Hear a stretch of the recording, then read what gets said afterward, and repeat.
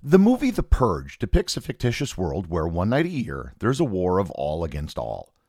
If you look back in history, you'll find a time when something similar actually happened. Except it wasn't a case of everyone against everyone, it was a case of everyone against a few. And for those who were the victims of this, it was truly terrifying. Learn more about proscription lists and why you never wanted to be on one on this episode of Everything Everywhere Daily.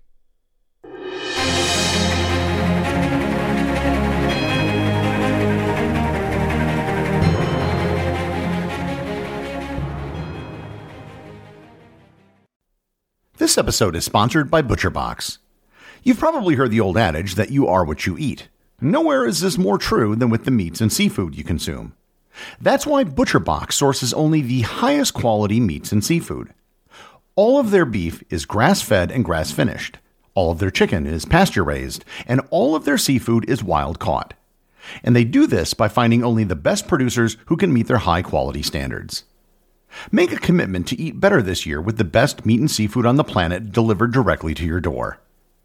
ButcherBox is offering my listeners their choice of a weeknight meal essential: 3 pounds of chicken thighs, 2 pounds of ground beef, or 1 pound of premium steak tips, for free in every order for a whole year. Plus, you get $20 off your first order. Sign up today at butcherbox.com/daily and use code DAILY to choose your free offer and get $20 off. This episode is sponsored by Heaven Hill Bottled & Bond Bourbon. I recently had the chance to try Heaven Hill Bottled & Bond, and I can attest to its exceptional aromas with hints of caramel and vanilla intertwining with its oakiness, which provide a well-rounded flavor profile. Taking a sip is akin to experiencing a piece of bourbon history firsthand. Heaven Hill Distillery may be America's most quintessential bourbon distillery. Established in 1935 after the end of Prohibition, the distillery was established by the Shapira family and has remained a family-owned distillery to this day. In 1897, Congress passed the Bottled in Bond Act, which set forth strict rules for any bourbon labeled Bottled in Bond. Heaven Hill Bottled in Bond Bourbon goes beyond the stringent requirements of the law by aging its bourbon for 7 years, not 4. The end result is a gold medal-winning bourbon that truly stands out. Available nationally, look for a bottle at your local store. Heaven Hill Bottled in Bond. Heaven Hill reminds you, think wisely, drink wisely.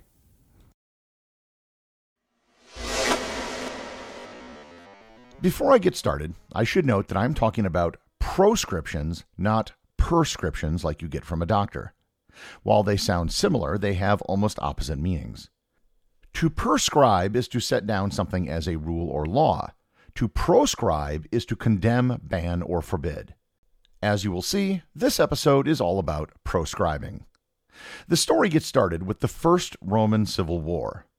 The Civil War will be the subject of its own future episode, but to briefly summarize, there were two opposing forces led by the Roman generals and consuls Gaius Marius and Lucius Cornelius Sulla. The faction led by Marius was called the Populares. They had the support of the common people and advocated reform of the Roman system. Sulla's faction were the Optimates, who had the support of the elites and opposed reform. Rome had been experiencing social and economic strife, and Marius sought to institute reforms to change the Roman system. I previously did an episode on the reforms which Marius brought to the Roman military, which had the long-term effect of shifting the loyalties of soldiers from the Republic to individual generals.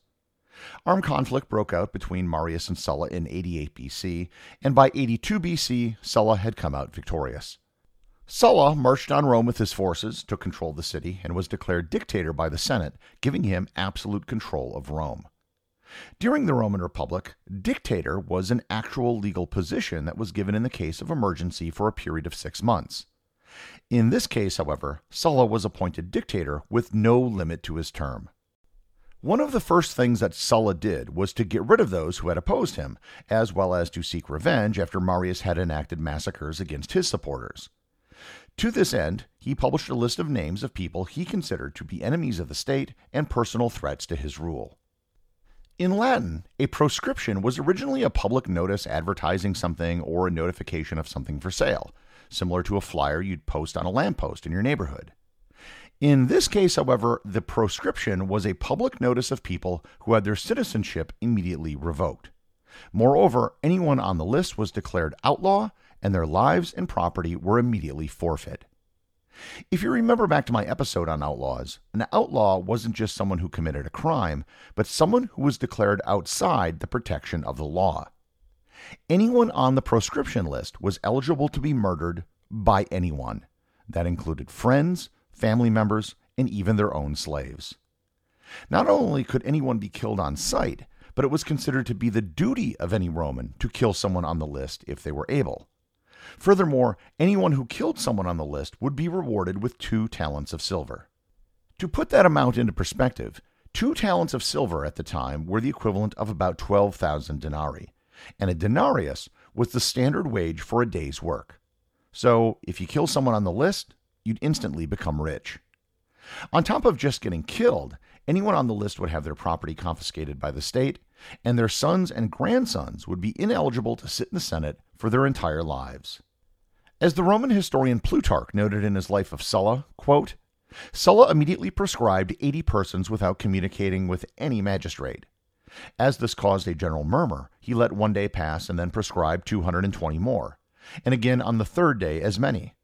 In a harangue to the people, he said, with reference to these measures, that he had prescribed all he could think of, and as to those who now escaped his memory, he would prescribe them at some future time. End quote. The entire process was overseen by his freedman, Lucius Cornelius Chrysogenus, and the process was incredibly corrupt.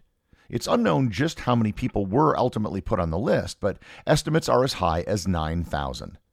As Plutarch noted, quote, Sulla now began to make blood flow, and he filled the city with deaths without number or limit. People were beheaded, and their heads were displayed to curry favor with the government. Many of the people on the list went into hiding. If you were found to be harboring anyone on the list, then you too would be sentenced to death. Most of the people who were proscribed had nothing to do with Sulla or Marius and were just put on the list because they had money, and Sulla needed cash. Likewise, other people bribed Lucius Cornelius Chrysogenus to put their rivals on the list, even if they were totally innocent. One of the people who was proscribed was a young man named Julius Caesar, whose father-in-law was a supporter of Marius. He fled and was protected by his family members, many of which were supporters of Sulla. He was later pardoned by Sulla, who came to regret it, noting, quote, In this Caesar there are many Mariuses. It should not surprise you when I say that this period in Roman history was not looked upon fondly by anyone. When the next civil war broke out a couple decades later between Julius Caesar and Pompey Magnus, many people thought that there would be a return to proscription lists after Caesar won. Caesar, however, having survived the proscription list himself, went far out of his way to be conciliatory towards his former enemies. He pardoned pretty much everyone and sort of pretended like the whole thing had never happened. However, it would prove to be his undoing, as his enemies ended up assassinating him. The assassination of Caesar was not the end of civil strife in Rome. After the assassination, the Caesarian forces, led by Octavian, Mark Antony, and Marcus Lepidus, began another civil war with Caesar's assassins. The Caesarians established a governing body known as the Second Triumvirate, which I've covered in a previous episode. One of the first acts of the triumvirate was to create another proscription list. The proscriptions of Sulla had taken place 40 years earlier, and few people could still remember it. However, the assassination of Caesar was still fresh in everyone's mind, and his failure of being conciliatory towards his enemies was a lesson that they had learned. Over the course of 2 days, the 3 triumvirs debated and negotiated over who would be put on the list. Unlike Sulla's proscription list, this list became extremely personal. Each of the triumvirs put their own family members on the list. They were willing to sacrifice their own family members just to get their own enemies taken care of. We have much more information about what happened during this second proscription. Many, if not most of the people on the list had nothing to do with the assassination of Caesar and were put there simply because they had money or for petty personal reasons. It's been said that the first person who was killed was a tribune of the plebs by the name of Salvius. Salvius was an ally of Cicero, and as a tribune of the plebs, his person was considered inviolate while he was in office. He was not allowed to be touched or assaulted in any way. That, however, didn't matter. When he saw his name on the list, he went home and held a banquet for his friends and family. And in the middle of the banquet, soldiers stormed in and beheaded him. Then there was the wife of a man named Septimius who wanted to marry someone else. She got her husband placed on the list. When Septimius found that he was on the list, he fled to his wife for protection, but she turned in her husband, who was later killed. The man she wanted to marry was a friend of Mark Antony. Perhaps the most famous person who was put on the Second Triumvirate proscription list was the statesman and senator Cicero. Cicero had been an ally of Octavian when he was fighting with Mark Antony. However, Cicero had been a vocal opponent of Mark Antony, and Mark Antony had a great deal of animosity towards him. Mark Antony's hatred of Cicero made him the most wanted person on the list. Cicero fled town and had a lot of support from the people. Most people refused to provide information on the whereabouts of Cicero. He was eventually caught on December 7th, 43 BC, while being carried in a litter going from his estate to a ship waiting for him to take him to Macedonia. When soldiers caught up to him, he didn't put up a fight. He leaned his head out the litter in a sign of submission and said, quote, "I go no further. Approach, veteran soldier, and if you can at least do so much properly, sever this neck." He was beheaded, his hands were cut off, and both were nailed to the rostra in the Forum. According to the historian Appian, over 300 senators and 2,000 equites were killed, but there may have been many more thousands of people who ended up being murdered in the chaos. These two proscription lists took place about 40 years apart from each other. However, in the 2,000 years since, there hasn't really been another example of it happening, at least not in the same way. The word proscription has been used to describe other historical events, but none were like the proscriptions of the late Roman Republic.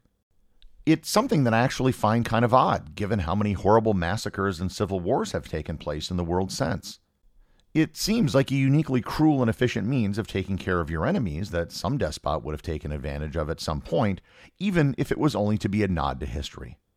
Not that I'm complaining. The practice of proscribing names is something which I'm sure we can all agree is better left in the dustbin of history. The executive producer of Everything Everywhere Daily is Charles Daniel. The associate producers are Thor Thompson and Peter Bennett. I just want to thank everyone, including the show's producers, who support the show over on Patreon. If you'd like to support the show, just head over to patreon.com, which is currently the only place where you can get show merchandise. Also, if you want to talk to other listeners about the show, head over to our Facebook group or Discord server, both of which have links in the show notes.